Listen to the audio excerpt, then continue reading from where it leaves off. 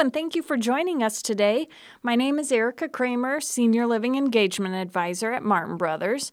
We're glad to be spending time with you again today because we all know the time you invest in self-development not only increases the trajectory of your success, but the success of those you lead as well.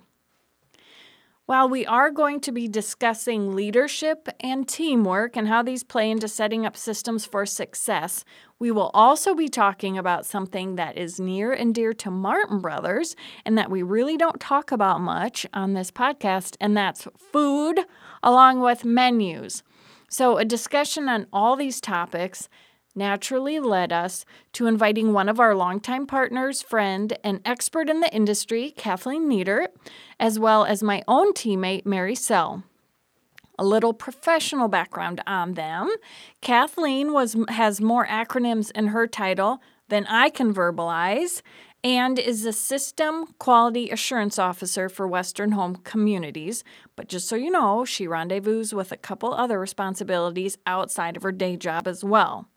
Mary Sell is our Menu Services Manager, and she has been with Martin Brothers for 25 years.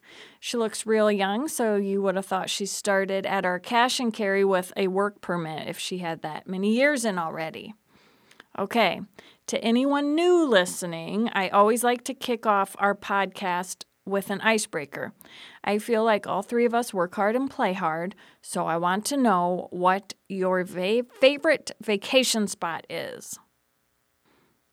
Well, I don't really have anything as interesting as you two. Mine's pretty boring. I guess I really liked going to St. Lucia. It was just a really beautiful island, and I love the people that were there. So that would be my pick. And I love Boston. I loved the history too. So two places that I really loved. Oh, I have so many, but I think in the United States it'd have to be Orlando. That's a good Orlando or Phoenix, both of those pretty much tie. I've never been to Arizona. I think that's a place I need to head to sometime. But have you been to Ireland? Yes. I was thinking only in the United States. No, I'd let you go anywhere. Oh, well, I'd probably I'd go to Ireland, but Paris is fun. I've been to Paris. I've never been there. Ooh. And Rome is, if you're into religion, Rome is also absolutely beautiful. And the Mediterranean there is so blue if you go up the coast. Okay. All right. My Nice. husband is going to be going cha-ching, cha-ching, cha-ching. My 40th birthday's coming up soon, so he needs to start planning now. Mary? Pick a spot. Yes, exactly. Yeah, I was thinking about all my favorite travel spots in the U.S. I haven't been outside of the U.S. quite as much as you, Kathleen, but I love to go anywhere right now that I can hike a lot and hike with my family, and I have to go somewhere warm. So that led me to one of my favorite spots, Death Valley in Southern California. The landscape there is just like another world. You feel like you're walking on a different planet in some of the landscapes there. And there's really high vistas on snow-capped mountains that look down on like salt flats that are the lowest spot in the northern hemisphere. And then it's kind of an unplugged area, so at night you don't get any light interference at all, so you can see the full Milky Way and all the constellations. It's just a really peaceful, nice, warm place to hike.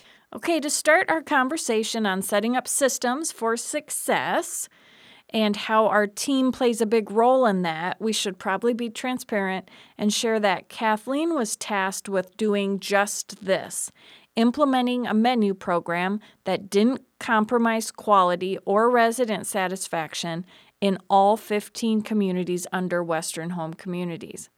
So that's why you would understand why being a team and having a really good team in place is going to help with this responsibility. So Kathleen, how did you go through the process of bringing in multiple locations under one program, considering that you had different levels of care, that you had different building types, and you had different personalities leading each of these communities? Well, Erica, as we all know, it's a different time, and it has been for all of us. all of us that certainly have managed to stay in our jobs the last 2 years. So to survive, we've had to make so many compromises. We've had to think outside the box. And I laugh sometimes because even my staff say, I don't think you believe in boxes. And so I often say, yeah, I think you're right.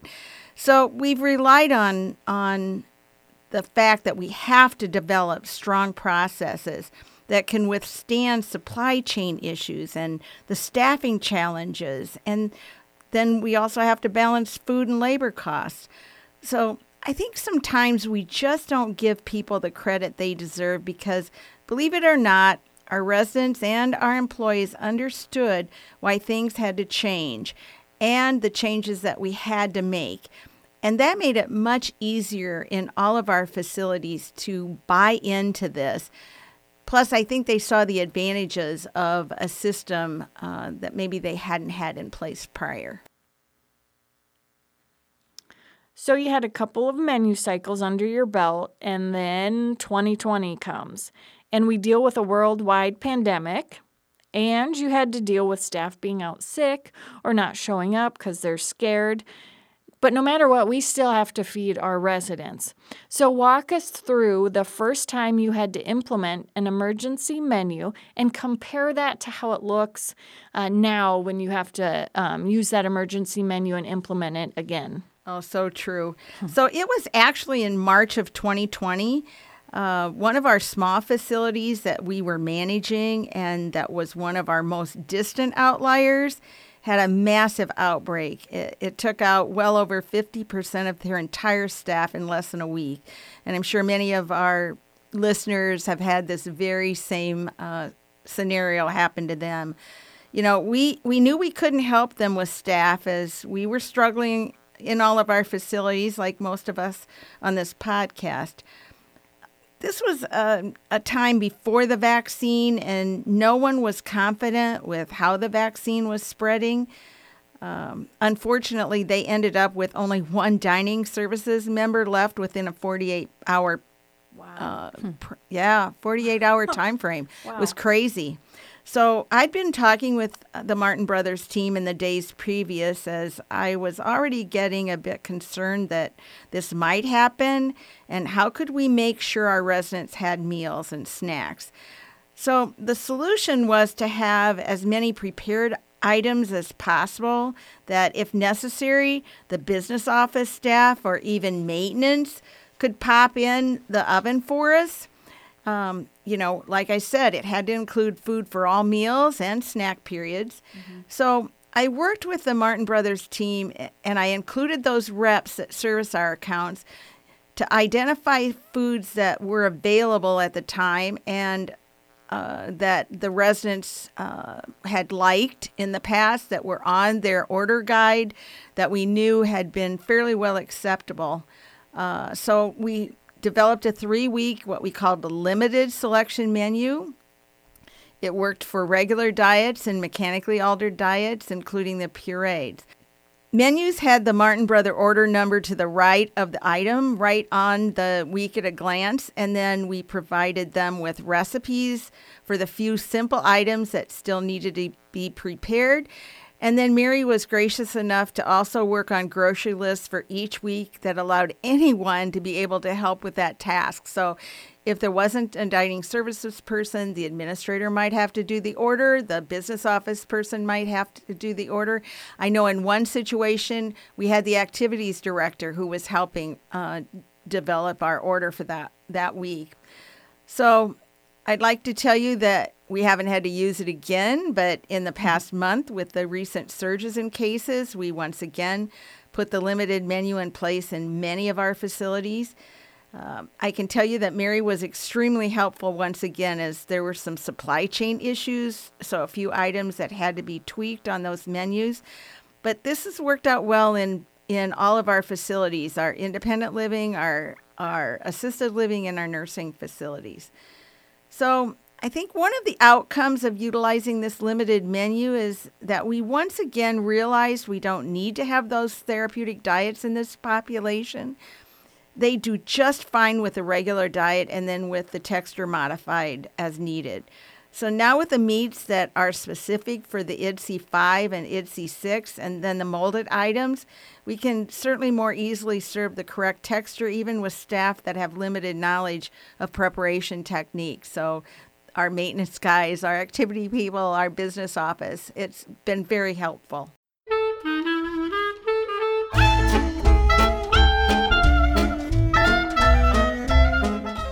During these challenging times, it's hard enough getting what's listed on our menu to our residents.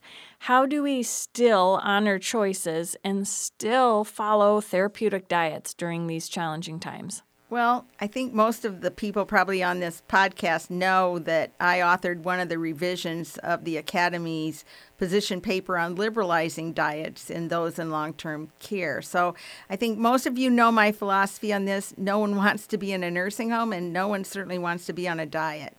And we also need to remember that, I think that's true. Who wants to be on a diet? Especially when we get to nursing home, give me that cake. That's exactly right. As I tell people, a calorie is a calorie. If that's the only thing they're going to eat is a Milky Way candy bar, then and a Coke, go for it. They didn't get to be 95 following a low cholesterol, low salt diet in their life. Amen. So, I think part of it is that a lot of us, including our administrators, forget that nutrition is the heart of healthcare. And when residents eat what they want, we see less weight loss, we see less potential for skin breakdown, less falls because they are stronger, they're eating what they want, and they keep that lean body mass there, and certainly less confusion caused from nutrient deficiencies when they don't want to eat what we're preparing for them and they would eat that candy bar. Well, give them a vitamin and let them eat what they want. Restrictions that we would use in the well elderly they're just not appropriate in those residing in our homes. So as far as choices, I know you asked me about that. We made sure we had some favorites and some comfort foods available. So single service items, eggs, hamburger sandwiches come already done. All you got to do is microwave them. The single service soups like tomato and chicken noodle soup that we've had in the past, I know there's been some supply chain issues on those, and I know that Martin Brothers is working on that. Certainly mashed potatoes and gravy, and you can utilize those ready-to-serve potatoes and the bottled or canned gravy. There's some really good ones on the market right now. Mm-hmm. Maybe not quite as good as homemade, but boy, certainly darn close. So your residents and what they ask for when they don't like what's on your menu. So just make sure you're keeping some of those items available for the residents, and I think you'll have happier residents.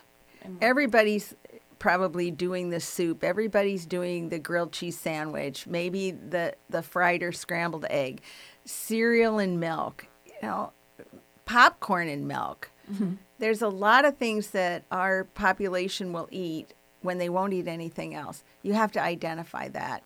And they're usually really simple things. Mm-hmm. Yes. They're not going to ask you for a filet mignon. Right. Mm-hmm. Too bad if they do, maybe. Yes.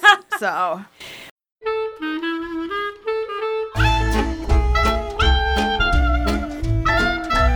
At the time of this recording, it is February of 2022, and unfortunately, we are still in the thick of supply chain challenges. Thank you, COVID. So how has having a menu and a system or an actual program in place helped with the current supply chain issue? Well, from my perspective, the Martin Brother reps have been on top of this, and I think all of us are thankful for that. I know I'm getting sent a supply chain information sheet almost every week, and so we're being able to make those substitutions with products as appropriate. I think that your ordering guide and your ordering system also helps us make those substitutions during the order process. Yep. So we're going to know right away what is not available and when it might be coming in, or if it's a long-term outage. So as we start to revise our spring and summer menu, I know Mary and the team are making suggestions already, knowing what might happen. But, it's anyone's best guess with supply chain issues and the weather issues and then the virus itself. it's going to be extremely difficult for, and we have to be patient. Yeah. We have to show grace. We have to be shown grace, and we have to show our suppliers some grace during these times. Mary, what part of our menu program and system has been helping customers with the supply chain issue as well? Yeah, well, I can't emphasize enough how helpful it is to have your menu built into a menu program that's integrated with your order entry program, as Kathleen was saying. It's really a huge advantage right now with everything that's going on with our supply chain challenges. With our order entry and menu system integration, you can see lots of helpful information on your screen as you're placing your food orders, as Kathleen was saying. For instance, items that are used on your menu are noted with a flag on the order entry screen. How many cases of the product that are in stock is shown, and information from the manufacturers are available about why an item might be out of stock and what items would be subbed for an item that's out of stock.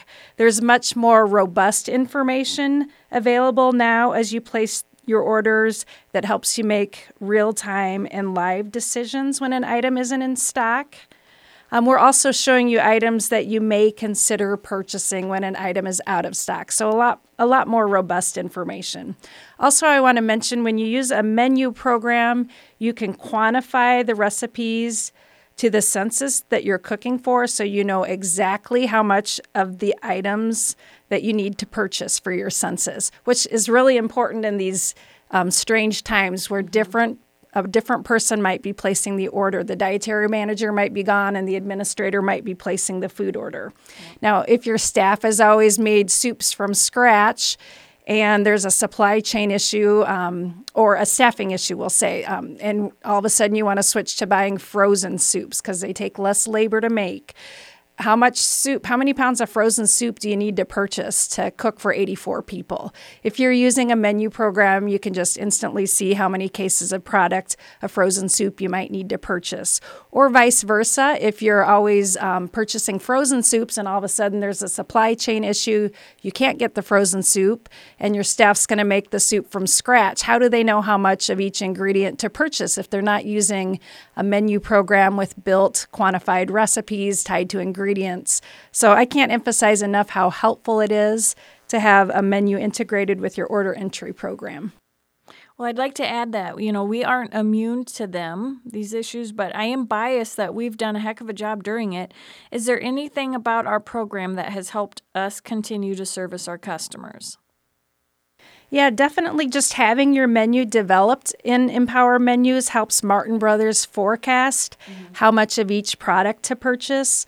When your menus are built using the menu system, we can, see how many customers are using a certain menu which uses certain items. We can see when menus start and end and what range of dates that our customers will be purchasing those certain items.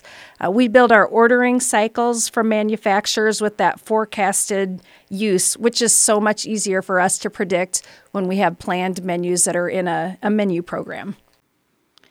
We're going to switch gears a little bit. Kathleen, we all know that in senior living, we definitely need all hands on deck, but it's not uncommon to see silos in all organizations, but especially in senior living. What are you doing to incorporate the team as part of the process you have in place? Well, Erica, if COVID taught us anything, is that we all must work together to get the job done. And that job is good care to our residents. During these last 2 years, department lines have been blurred, I think, many times. We've had maintenance help in the dining rooms. They've cleaned tables. They've set tables. They've poured drinks. So have the chaplains, the business office staff. And I don't want to forget those in environmental services and those in activities or leisure services. Everybody has pitched in.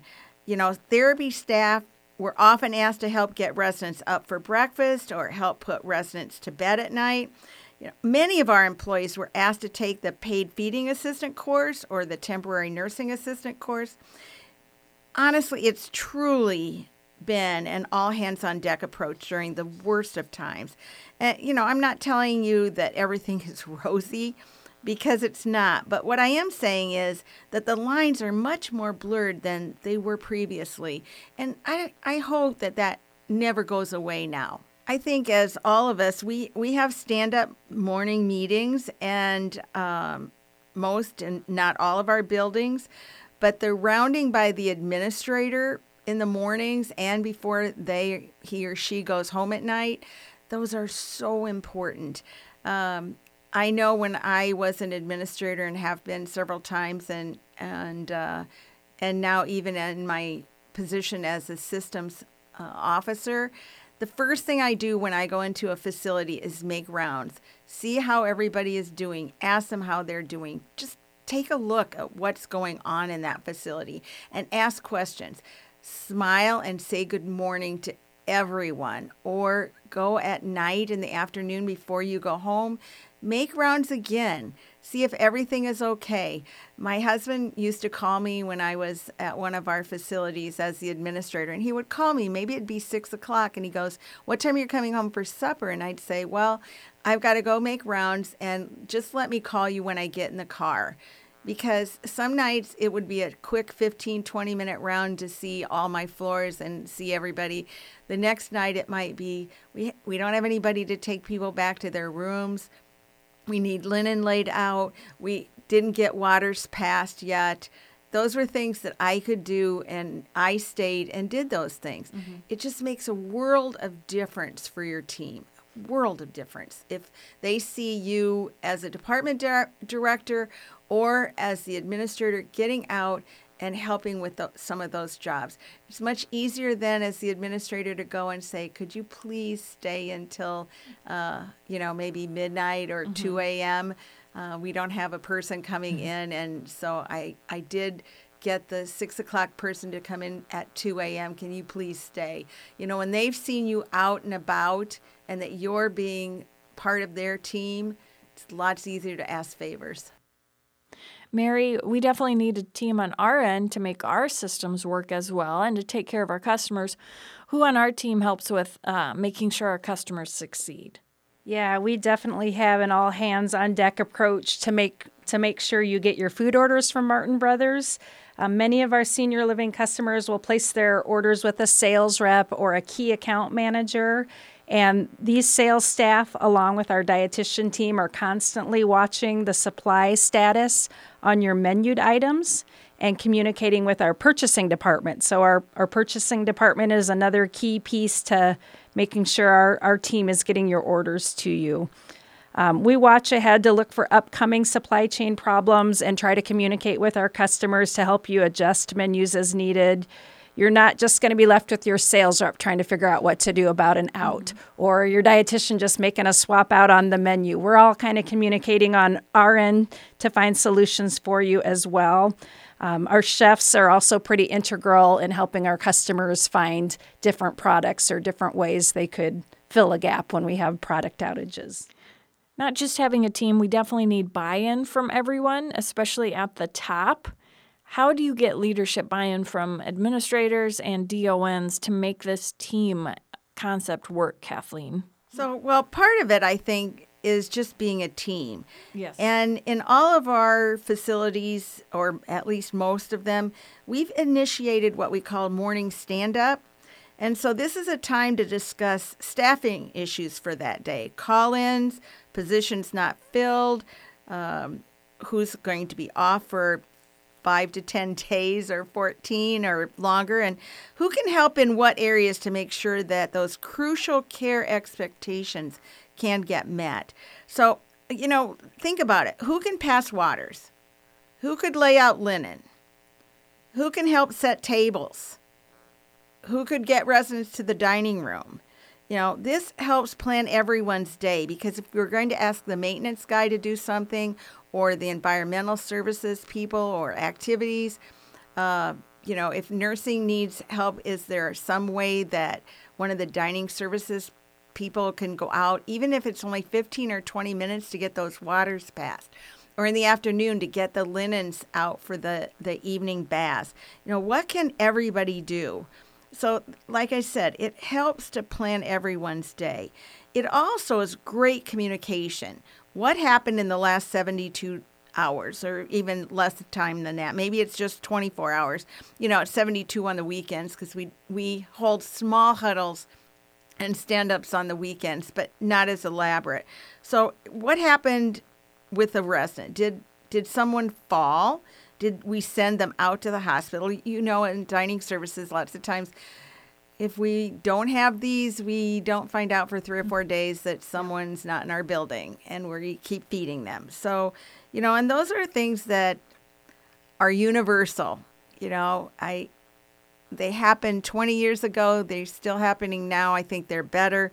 But, also, you can look at residents that are not eating or drinking, and we can bring that from the dining services perspective to that meeting, because maybe a CNA needs to spend a little bit more time, or one of those paid nutrition feeding assistants, they can spend that extra time. So I think it just helps, what can be done immediately to remedy any of these issues. Mm-hmm. And then also, who has appointments, who might have transportation needs that day. What was the PPD yesterday, and is it right on budget? So did we have overstaffing? Did we have understaffing? There are numerous items that can be included and specific to your facility, but that's just a few of them. But I really do think morning rounds are very, very, very important. The other issue is we also have instituted afternoon with just the DON and the administrator, just to touch base on, is there anything that's risen to a DIA level, and they can talk through that, and any issues that really need done, completed, attention spent yet before anybody goes home. So those are usually about 3:30. Depends on what's going on, but usually dining services, DON, and administrator will meet with just 5-10 minutes. Set the timer. Yep. The timer. That's what everybody says, I don't have time. Well, trust me, we've got time, and if you get that 10 minutes in, it really does help with communication. It helps with that building of your team. Your team. Yeah. Well, and a sense of the team is not departments. Yes. Okay. Yes. The team is not departments. We've been talking with experts in senior living for our 2022 workforce transformation, and a common theme we keep hearing that successful dining leaders have is that they advocate for their team. So how did you become an advocate for your team and your department? Well, as I tell people, I grew up in a nursing home. I started working in a nursing home when I was 16. So I've been an aide, I've been a cook, I've been the kitchen manager, I've been a supervisor, I've been the dietitian, I've been the director. Then I became an administrator and now a systems officer. So I certainly understand when a team member comes with a concern. And so I strongly believe that to be an advocate for your team, you first must be confident in your knowledge. You have to be confident in yourself. You have to be confident in your vision and how you plan on giving our residents the best care through your team. And sometimes, and I'll tell a story about 2008 with the flood at Western Home. We had tremendous flooding, and we did everything in our power to sandbag. We had sandbagged almost 24 hours around the clock for about 2 days, trying to save us from having to move any of the residents. And unfortunately, National Guard came and said, you have to leave. And so I went up to the department. I had been sandbagging. I washed off real quickly, changed clothes into cleaner, more sanitary clothing. And I went into the kitchen and I said, this is what we've got to do. All right. We're going to have to do this. Well, how are we going to do this? How are we going to do this? Everybody is coming to me. And finally, I just said, guys, I need 5 minutes. And I went back to my office. I sat down. I'm thinking through all of the pieces of the puzzle. And all of a sudden, the pieces all clicked in my mind. And I went back into the department and I said, these are the things we have to do. This group's going to do this group's going to do that, this group's going to do something else. But I needed that 5 minutes to me to become the leader that I knew I needed to be at that time. But I knew if I stayed in the kitchen and everybody was on me, how we were going to do it, I couldn't really think through the process. And it had to be a process. There had to be some systematic maneuvers that we had to make that day. And so, I had the vision. I had to be confident in how my plan was going to go, and it was. It worked beautifully by the grace of God. But we ended up moving all the food out to one of our other facilities on what we called South Campus at the time. And we were able to take care of 213 extra people in that kitchen, in that building, and it worked smoothly. And we were out of the building for several days before we could move back in. But I think that show of confidence, it shows you're advocating for them, and they get the strong feeling that you are their advocate, their support system. Mm-hmm.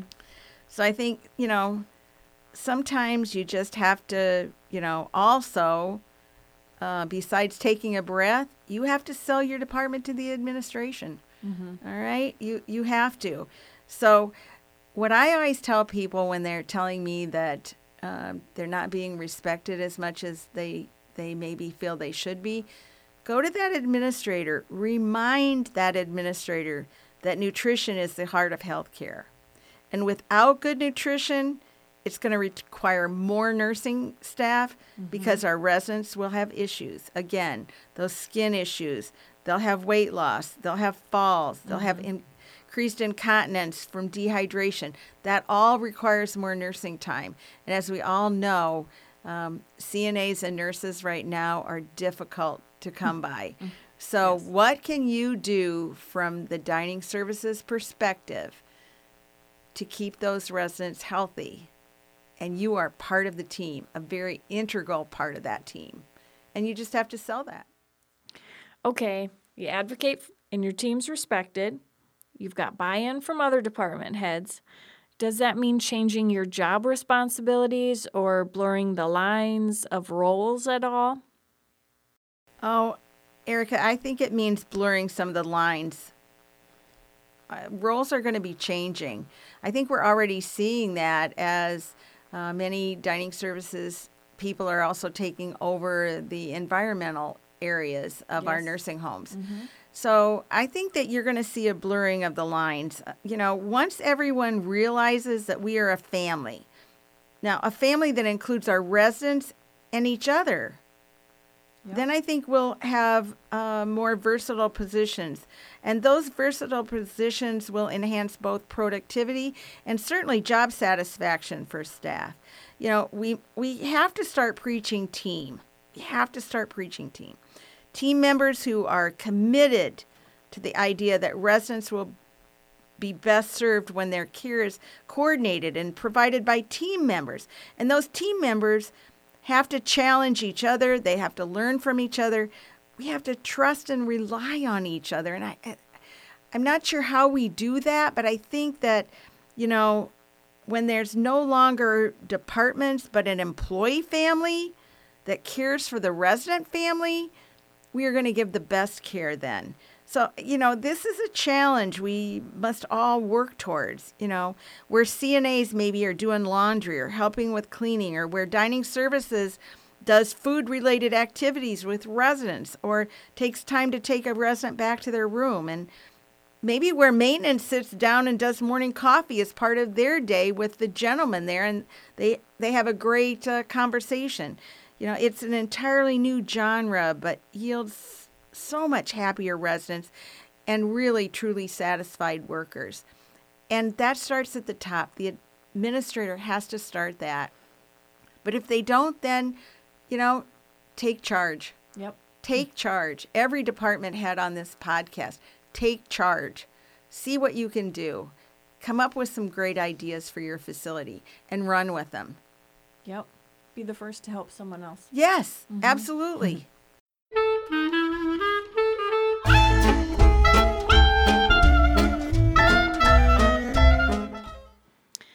Now, what's your advice to getting started on this new way of life? How do we break down the silos that have traditionally been established in senior living?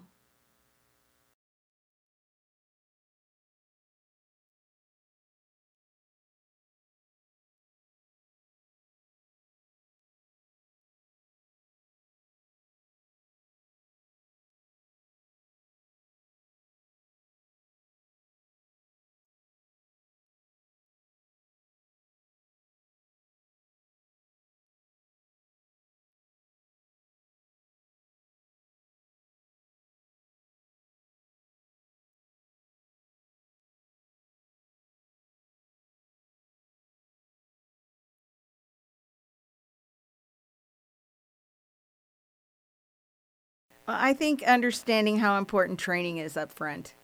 What happens is, as the saying goes, we eat our young. So, we do. Exactly. And the reason being is that we get a new employee, and the first thing we do is put them on the floor and expect them to know who everybody is, how the process works. You should be able to cook and find everything the first day you're there. And, well, maybe we might give you a couple of days. All right? Maybe, if you're lucky. Because we're all so stressed out because we have no staff that we think we can just throw them in a couple of days and they're going to stay with us. This is a changing environment. People need to be onboarded. So we're starting a new onboarding process at Western Home. And we are really stressing team and the family and home-like atmosphere. And this is not a 1 day. It's not a 2 day. This training, honestly, can be a 2-week training period. Wow. And everybody says, oh, we don't have time for that. We don't have time for that. Well, do you have time for the revolving door? You don't not have time for that. Yeah, so you don't. Yeah, it's like you must have time to onboard these people.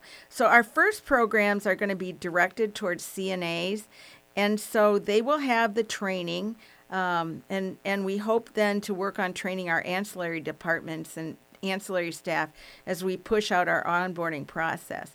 So not only will they understand their own job expectation, but they will be given approximately 4 hours of nutrition and dining services training.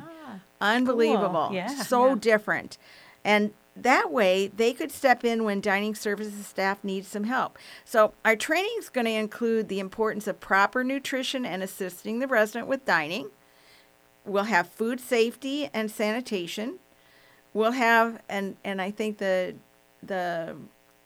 dining CDMs will enjoy this, the importance of accurate intake records, and also how to obtain accurate weights and heights, which we all seem to worry about. And, 1 week they weigh 160 pounds and the next week they weigh 203 because that wheelchair didn't get subtracted off.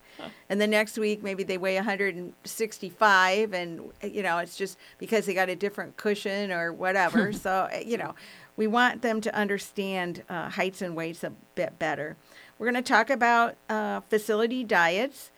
I think some CNAs come in, and nurses specifically, come in with the idea that we've got to have therapeutic diets or this person is going to do lots worse when they're probably only eating a 2-gram sodium diet anyway, even if they're only eating 50%.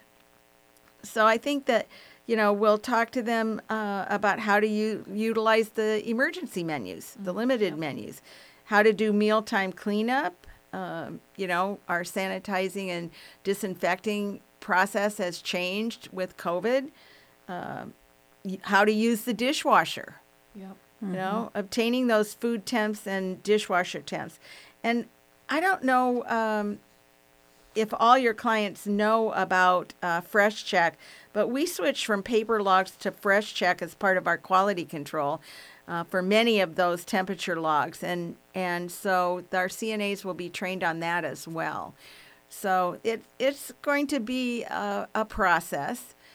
I've developed the 4-hour training on nutrition, so that's set. But we have checkpoints then. So we go back and say, okay, here's the training we gave you, and are you competent in that training? Because as we all know, competencies right now are very important. Is that person competent to puree the diet, to grind the diet? Is that person competent to even do table sanitation? Or do they take the shortcuts? Yes. Yep. So those are the things that we are going to utilize with this onboarding program. And we've started out with CNAs. We plan on doing with our nursing staff and going on to even our maintenance staff, so that everyone is trained in a lot more areas than they've ever been trained in before. So we get that team approach, and it's team building, because they'll be in a lot of the courses together. Mary, if organizations are starting to train CNAs and they're starting to embrace this concept of getting all hands on deck trained and ready to go on that team aspect, any Martin Brother resources you would suggest to help with that? Yeah, absolutely. Martin Brothers has developed some resources similar to what Kathleen was just speaking about that would be great assets to help build skills for CNAs or any staff that want to cross-train to help with your dining program. On Martin Brothers' website, we have a free education series available called Jumpstart, which includes training videos and those competency exams that Kathleen was talking about. Just for some examples, we have 3 levels of training. Level 1 training resources would be used to train those staff doing entry-level jobs for food service to help them gain a basic level of food service operations, including regulatory compliance. For instance, you could learn more about food safety basics, cleaning and sanitizing, basic information about modified diets, and customer service. So very similar to what Kathleen was just talking about. And then this Jumpstart program has several levels available for more advanced topics. Next up for the cooks and lead dietary staff. And finally, a top level of training materials for managers and directors that will inspire hopefully more leadership. And I want to mention, in addition to this Jumpstart training series, we've also been focusing on providing conversation topics for those daily huddles that Kathleen was mentioning earlier. So just some ideas for these quick little conversations you can have with those staff that are cross-training with nutrition services. Quick conversations you can have at the beginning of a shift or even at the beginning of a meal service. Just those intentional conversations is another great way to train by just focusing on one small topic at a time, one small topic each day for a few minutes. For instance, some conversation starters might be, how do you stay motivated at work? Or what are some back care tips so you don't hurt your back? Or hand washing, just a review of hand washing. Or what is the mission of our organization? So just a daily huddle, as Kathleen was saying, with a brief topic for those people that are coming to help in nutrition services before you serve a meal can be really helpful as well. I am aware we aren't ever going to the way things were and that there will be a new normal. That being said, will this change as we go from pandemic to endemic? Well, like you said, Erica, we're going to need to develop a new normal. I firmly believe it's going to be at least a year or two before production is back to pre-pandemic levels. And who knows about supply chain issues, but that will probably be, I would venture to guess, at least another year. You know, labor shortages are not going away anytime soon, because people have adjusted to living with less money, and many people that had jobs prior to COVID will not go back into the workforce, especially those that were retired and working part-time jobs. They've learned to live on their fixed income. Menus and service will need to adapt. The reason the team is so important, we are only going to have to do more with less, and people are only going to work so hard. So we've got to adjust, and we've got to develop that new normal, whatever that is. Yeah. Well, one thing that has changed is with labor shortages. We've changed our mindset on convenience items. So how can dining managers explain to their management team that the cost of convenience items are worth the investment? Well, it's a balancing act, to say the least. When you do have trained labor, then you must make as much from scratch as possible. When you don't have trained labor, then you're going to need to resort to convenience items to maintain quality product. So a good example is lasagna. You just can't ask a person that doesn't understand pasta cookery to make a quality product. You just can't. Crunchy lasagna. Or worse yet, if they overcook it. So I'm not sure which is. I almost think I'd rather have crunchy than that mushy. Than soupy? Yeah, soupy. You can't even tell it's got pasta in it. It was so bad. That's true. Yeah. So, but there are lots of great frozen items on hand. There's super duper excellent frozen lasagna items. I've used those for years when I've had times when my cooks were not as well trained as I wanted them to at that time. And so we might have gone to a frozen lasagna, and then as I had the chefs from Martin's come and help develop those cooking skills. And when they were ready to do it, most of the cooks would come and say, I make a heck of a lasagna now. So, I don't think we have to buy that frozen product anymore. And we wouldn't. So I always look at the skill level. Can we improve the skill level? But if we can't, then what's our best alternative? I think in this day and age, you're going to have to keep some frozen items on hand for those days when cooks call in or are just not available, or they don't have the skill set that you need. So what you need to do then is remind the administrator that the cost of the entree, is going to be up, but it should be offset by the lack of labor. Because if you had to call somebody in and pay time and a half for a cook, you can probably offset that labor by maybe one of the dining services aides just popping that tray into the oven for you. So, and then it's if you could find another cook to come in anyway, which, as we know, is an ultimate problem for all of us. People are cherishing those days off because most of our staff has been working way more than their scheduled hours. So the budget is another system that you may need to better understand and look at differently. And how can managers who didn't go to school from accounting, I know that was the least favorite part of my schooling, increase their ability to understand and manipulate the budget? Well, I'm old school. I mean, I still balance my checkbook. When I get the statement, the online statement, I still go in and balance my checkbook. I'm not one of those to the penny people. I know we all know people they spend hours balancing their checkbook, down to the penny. I'm not one of those, and especially if it's to my advantage, it's like, okay, there's just another, $25 in my checkbook that, I'll keep in the back burner in case I need something that I don't really need, but I want. I can think, as long as it's extra and you're not in the hole. Yeah, I've got that extra $25. Yeah, if it's in the hole, I kind of squelch you blame that. it on Bill. Yeah, I can. Bill, I can do that. What'd you do? Yeah, I do for my husband. Yeah, my husband. I'll What'd you let do him. in Casey's? But I like to use a spreadsheet, kind of like your checkbook. Yeah. All right. So I start out then with the budgeted amount for food and supplies as my beginning balance, which is always a lot more money than in my checkbook, trust me, But, as you spend money over the month and those invoices come in, then those invoice totals are taken off, just like I said, just like you do in your own checkbook. So, you have to remember, though, that total number, that big $1,000 number or whatever it is, it's based on a determined census that the administrator thought you were going to have.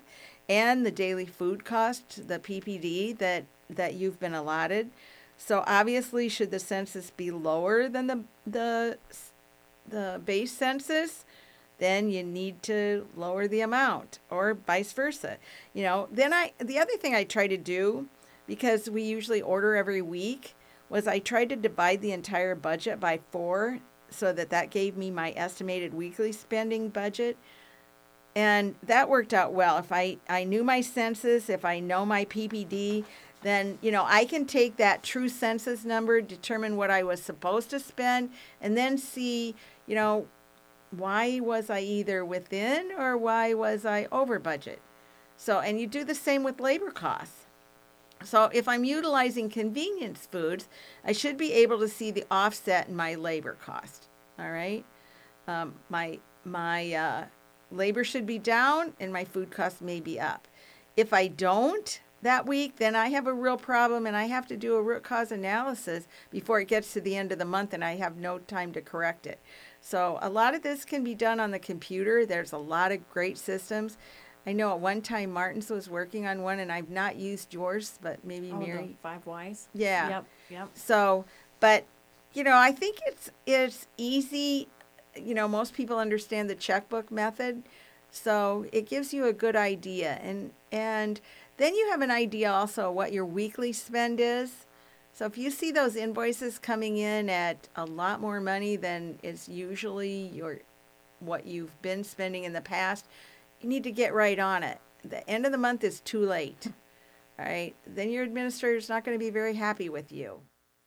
Mary, is there anything that we could do as a partner at Martin Brothers to help with a budget system as well? Yeah, again, like we've been saying, just having that menu in a menu system, I can't stress enough how much that's going to help you as a budgeting tool. Having your menu in the system allows you to pull financial reports, such as the menu cost at a glance report, which will tell you the food cost of each item on your menu for each portion, along with your meal cost total and your day cost total and your average cost to feed a resident for the whole menu cycle. So having your menu in a system is a great way to be able to pull financial reports and look at them. The program is going to allow you to drill into recipes and look at each ingredient and see what each ingredient contributes for cost to feeding a resident. You may be switching out protein items because of supply chain issues or other issues. What does that do to the cost of your menu when you switch one protein item for another protein item? Or you may choose to take ingredients out of recipes if they're not needed and are contributing extra costs. So having your menu and your recipes in a system where you can manipulate and see impact on food costs is really helpful. It's also interesting to look at building a menu, as we were talking earlier, a menu with mostly scratch recipes versus the menu with convenience items, convenience recipes. So being able to pull a report that just totals your cost, not just knowing the cost of the case of the lasagna, but being able to pull those costs at a glance for the whole meal or the whole day or the average for the whole menu cycle. So having your menu in a system will help you generate those reports. It'll help you generate grocery lists based on your census, and even a smart order can be generated based on your census and your grocery list. So again, a smart order, if the person who normally orders the food is gone and there's a new person placing the food order, the administrator, it's really easy now with all these tools to just generate what the expected order should be, and then that can be manipulated from there. A lot of managers are burnt out, caught up in the moment, and it's hard to see that systems need to be put in place and things need to be prioritized. And let's be honest, it can be exhausting even thinking about the work you will need to put in to implement a new system. You ladies have any advice on how to clean your head, take a deep breath, and move forward to get things done? Well, I keep a running list of projects and system changes that I want to make. And I prioritize them by A, B, and C. How innovative is that, right? not innovative at all, but, my A ones are those things that really need to get done sooner than later. And I tell myself that, okay, I truly have to prioritize this because my A list should not be more than 3, right? And really 2 is better because if you have more than 3, it just becomes overwhelming and you can't concentrate on the job at hand. That's just, and that's me, but and most everybody knows me. I'm a AAA type personality. I'm not the type A, but I try to keep that list to 2. And then the B's are those things that they need to get done. And the C's are those that need to get done but could wait. They're not pressing. They're things I kind of, it's kind of like the difference between a need and a want. Okay. Yes. I want to get those done, but I really don't need to get those done right now. So it's like if you're thinking about going shopping, do I need that new blouse or do I just want that new blouse because I'm stressed out and I want to spend money? Yeah. And maybe I've got that $25 in my checkbook. Yeah. So I try to take one of those A projects, and like I said, occasionally 2, and I break them then down into pieces. And then those pieces I put a time frame on, okay? And I have goals. And then when I finish, sometimes I even celebrate just when I finish one of the pieces. I celebrate myself. Maybe I go have a nice glass of wine. Maybe I do buy that new blouse.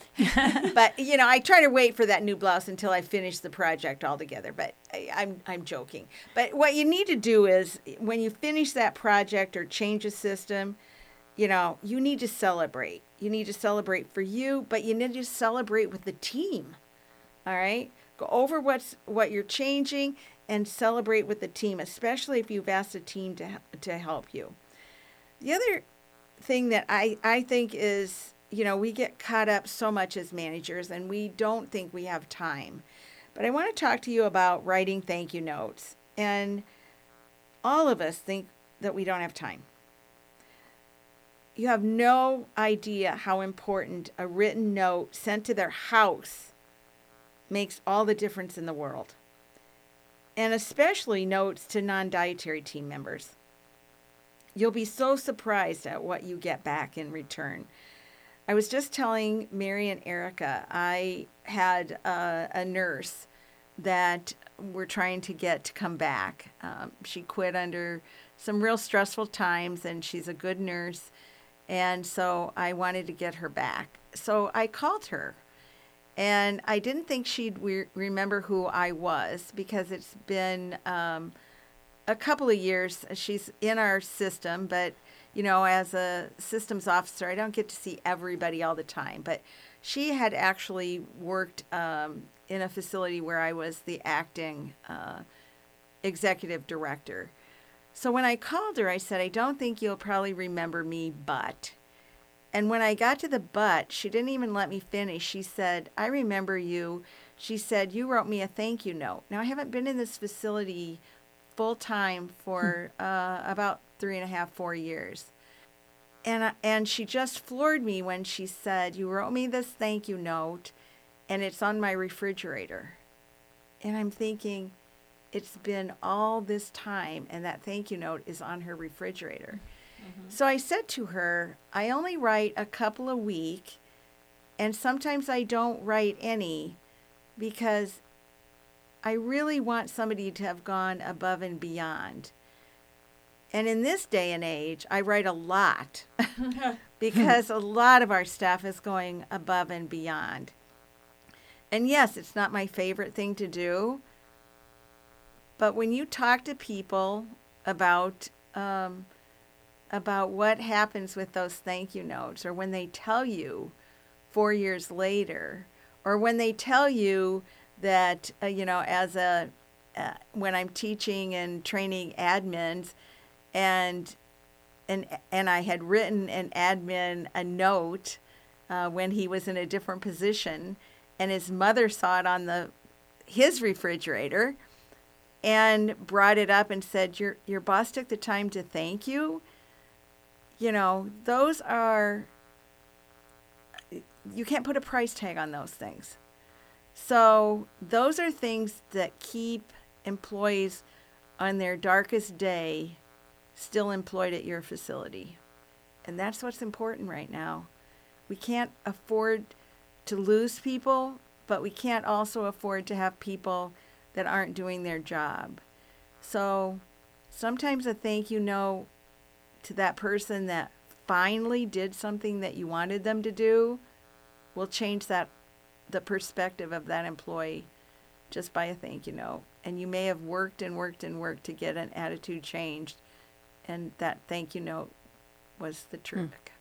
Really somber, good note. Yeah, the power of gratitude. It's a Yes. neat story. Oh my gosh, Yes, absolutely. the power of gratitude. Yep. Yeah. The word thank you is just not used enough, but it has to be sincere. Right. You can't just throw out thank you notes. Willy-nilly. Yeah, willy-nilly. It has to be, and they have to be individualized. What did you do? What was that person? What made that person? And I wrote one not very long ago. Was the person said something back to me that was so positive about, and it just made me think. This was a CNA that said something to me that just impacted me so much that I really felt I had to thank her for that, because it's been tough times. It's tough times for everyone. It's not just tough times for the maintenance guy or the cleaning lady or the dishwasher. It is tough times for everyone in the facility right now. And it's tough times for our residents. And we forget that. We forget that it's not the facility that pays us. It's the residents within that facility. So when our staff calls in, all right, or when they take advantage of their job or their position, they're taking advantage of the residents. And that's what we have to think about. And that's what I tell people when they call in sick, and when, don't, and they come back in the next day and they're complaining about something. And you have to remind them that you didn't leave the staff short. You left the residents' care to be done lots quicker than it probably should be done. Thank you both for joining us. Everyone has a lot going on, and senior living continues to add challenges faster than we can keep up with. So thank you again for your time. And thank you to everyone listening for your time as well. We look forward to having you join us again, because we all know that the time invested in self-development not only increases the trajectory of your success, but the success of those you lead as well. Have a great day. Bye.